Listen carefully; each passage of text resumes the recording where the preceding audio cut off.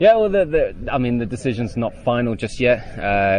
As we said, we'd have discussions with the club in January, so we will still have discussions. But of course, I want to be challenging. I want to be pushing. Whether it's my last season or whether it's not my last season, I want to be pushing.